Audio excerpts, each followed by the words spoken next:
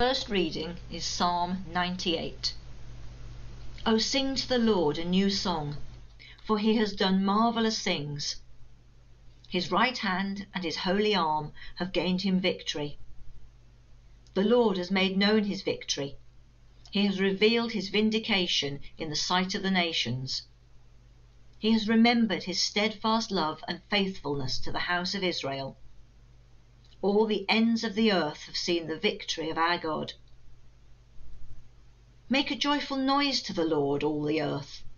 Break forth into joyous song and sing praises. Sing praises to the Lord with the lyre and the sound of melody, with trumpets and the sound of the horn. Make a joyful noise before the King, the Lord. Let the sea roar, and all that fills it, the world and those who live in it. Let the floods clap their hands. Let the hills sing together for joy at the presence of the Lord, for he is coming to judge the earth. He will judge the world with righteousness, and the peoples with equity. This is the word of the Lord. Thanks be to God. The Gospel is from John, chapter 15, verses 9 to 17. Hear the Gospel of our Lord Jesus Christ, according to John. As the Father has loved me, so I have loved you. Abide in my love. If you keep my commandments, you will abide in my love, just as I have kept my Father's commandments and abide in his love. I have said these things to you, so that my joy may be in you, and that your joy may be complete. This is my commandment, that you love one another as I have loved you. No one has greater love than this, to lay down one's life for one's friends. You are my friends if you do what I command you. I do not call you servants any longer, because the servant does not know what the master is doing. But I have called you friends, because I have made known to you everything that I have heard from my Father. You did not choose me, but I chose you, and I appointed you to go and bear fruit, fruit that will last, so that the Father will give you whatever you ask him in my name. I am giving you these commands, so that you may love one another. This is the Gospel of the Lord. Praise to you, O Christ.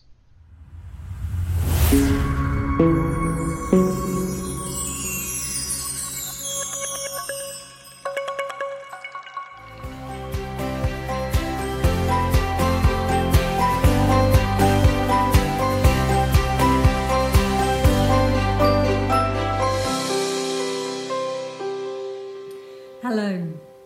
This Easter season we are considering the new, and today I'm exploring the exhortation to sing a new song. Now, the irony that I have been asked to preach on a new song has not been lost on me.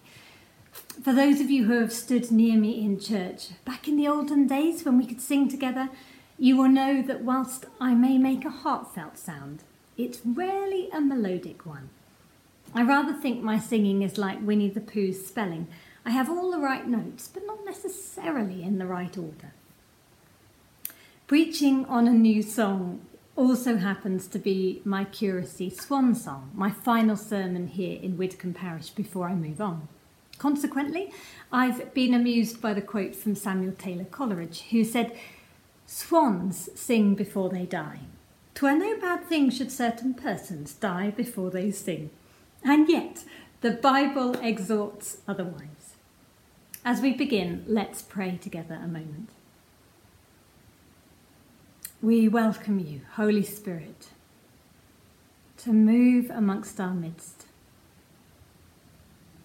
and stir in us a fresh desire to sing a new song to the glory of God. Amen. Psalm 98 begins with the exhortation, "Oh, sing to the Lord a new song." But if we step back a moment, we realise there's nothing new about this idea at all. Throughout Scripture, we have people bursting with new songs.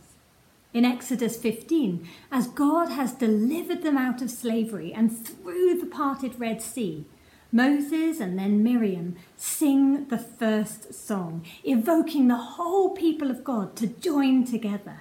Sing to the Lord, for he has triumphed gloriously.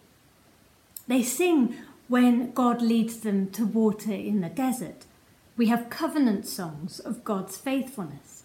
Deborah and Barak sing a song of victory after battle, as does David. There are many sad songs of lament at injustice and suffering too. And then there's the song to top all songs, the Song of Songs, an extraordinary and enduring love song of Solomon, at the recognition of God's Messiah. Mary, the angels and others respond in a new song. And the Bible concludes with scenes of perpetual songs in heaven.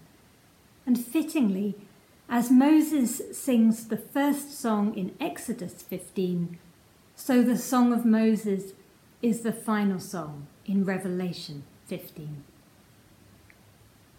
But most stunning of all is described by Zephaniah. "The Lord your God will rejoice over you with gladness. He will renew you in his love. He will exult over you with loud singing." And when I hear the skylark, I'm reminded of this beautiful truth. God prophetically sings over his people as they partner with his victory and sing to him. It seems to me that all the examples of God's people singing a new song are in response to some form of deliverance.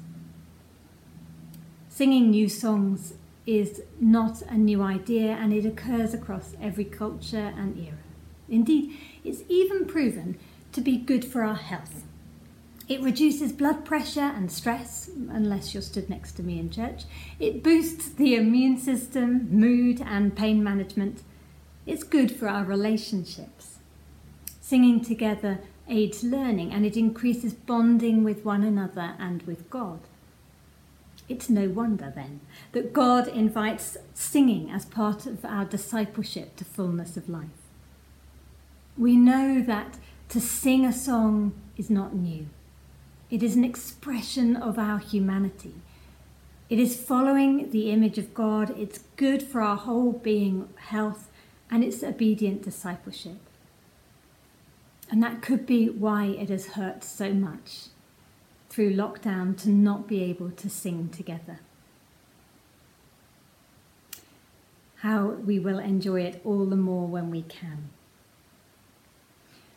But why not just recite the familiar old songs?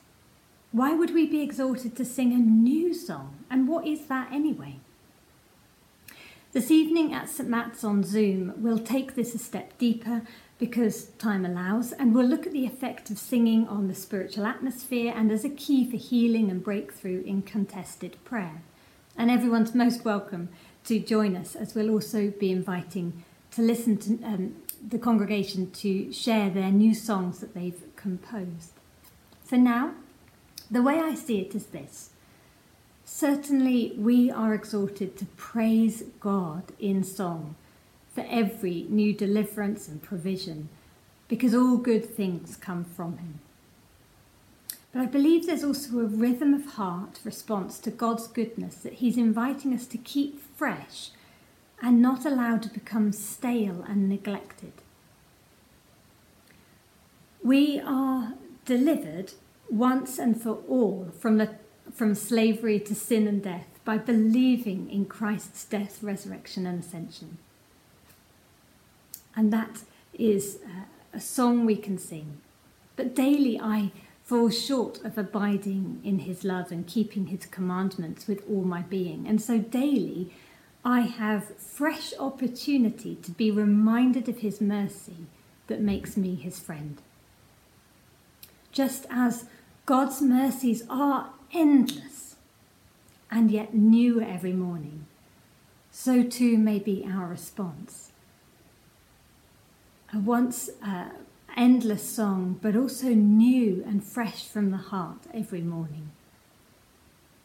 Psalm 98 goes on to show that the new song is an anticipation of the appearance of God to rule righteously over the earth and peoples. We pray this regularly. Thy kingdom come on earth as it is in heaven. So singing a new song is about reconnecting our heart afresh with our expression, not coldly reciting words because they sound good. And we're reconnecting our heart with celebrating afresh the goodness of God and all the marvellous things he has done. But it also expresses and holds a fresh expectation of God's everlasting goodness and his fulfillment of promises yet to come. Regardless of how we feel in our circumstances, a new song is a heart-connected celebration and expectation of God. But it needn't be massively well composed or long or wordy. I'm reminded of an impactful testimony I heard from Hei Wu, a Christian lady who only a few years ago had been imprisoned for her faith in a North Korean concentration labour camp. She described how the women slept on the floor of a crowded room, and each morning there would be new corpses, those who had perished overnight. They endured cruel beatings, hard labour, and near starvation, because they knew Jesus to be their friend. They would whisper words of scripture if she and fellow believers were unsupervised in the toilet block. But what struck me most profoundly in her testimony was that she said that she and fellow Christians would whisper one word of encouragement to each other as they passed one another in the fields as they were working. And I wondered, what would that one word be? Perhaps Jesus, or hope, or persevere. What would be your one word in that situation? I had missed the point. She and her other brothers and sisters would whisper the word Alleluia. Alleluia. They were singing a new song each day from their heart in a hushed whisper. Because despite their unimaginable circumstances, they were aware of their eternal deliverance into abiding in God's everlasting life and love. They knew that by their friend Jesus laying down his life for them out of love, they could perpetually rejoice in the power of his resurrection. Family, we are exhorted to call to mind, to celebrate God's past marvellous deeds with expectation of his fulfillment. So I finish with the words from Psalm 98. Sing to the Lord a new song, for he has done marvellous things. His right hand and his holy arm have worked salvation for him. The Lord has made his salvation known and revealed his righteousness to the nations. He has remembered his love and his faithfulness to Israel, and thereby to us through Jesus. All the ends of the earth have seen the salvation of our God. Amen. We must love one another as Jesus loves us. Knowing God's love and affection for us, let us pray to him now. Father, Wherever there is friction or conflict in the church, or communities are divided and weakened, give us a greater longing for your healing and a deeper commitment to forgiving love. In the wake of the anti-racism report From Lament to Action, let us heed the reminder that racism is a sin.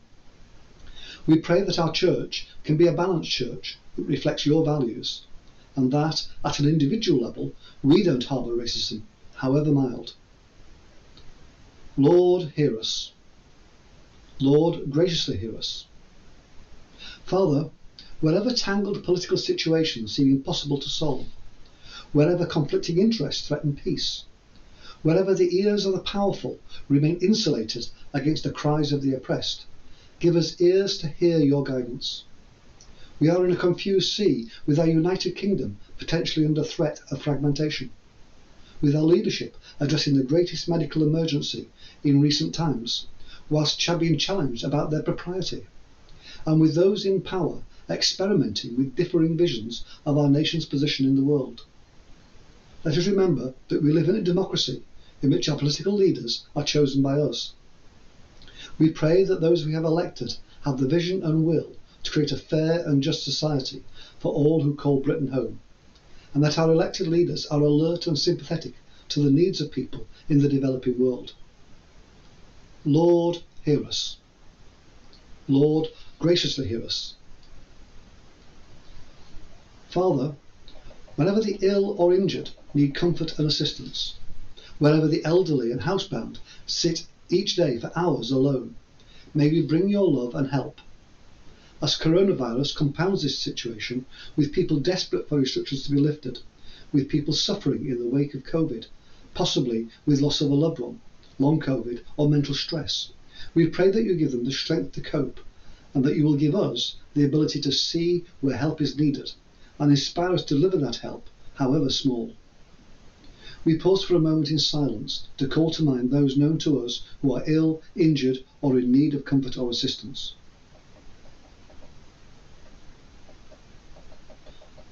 Lord, hear us.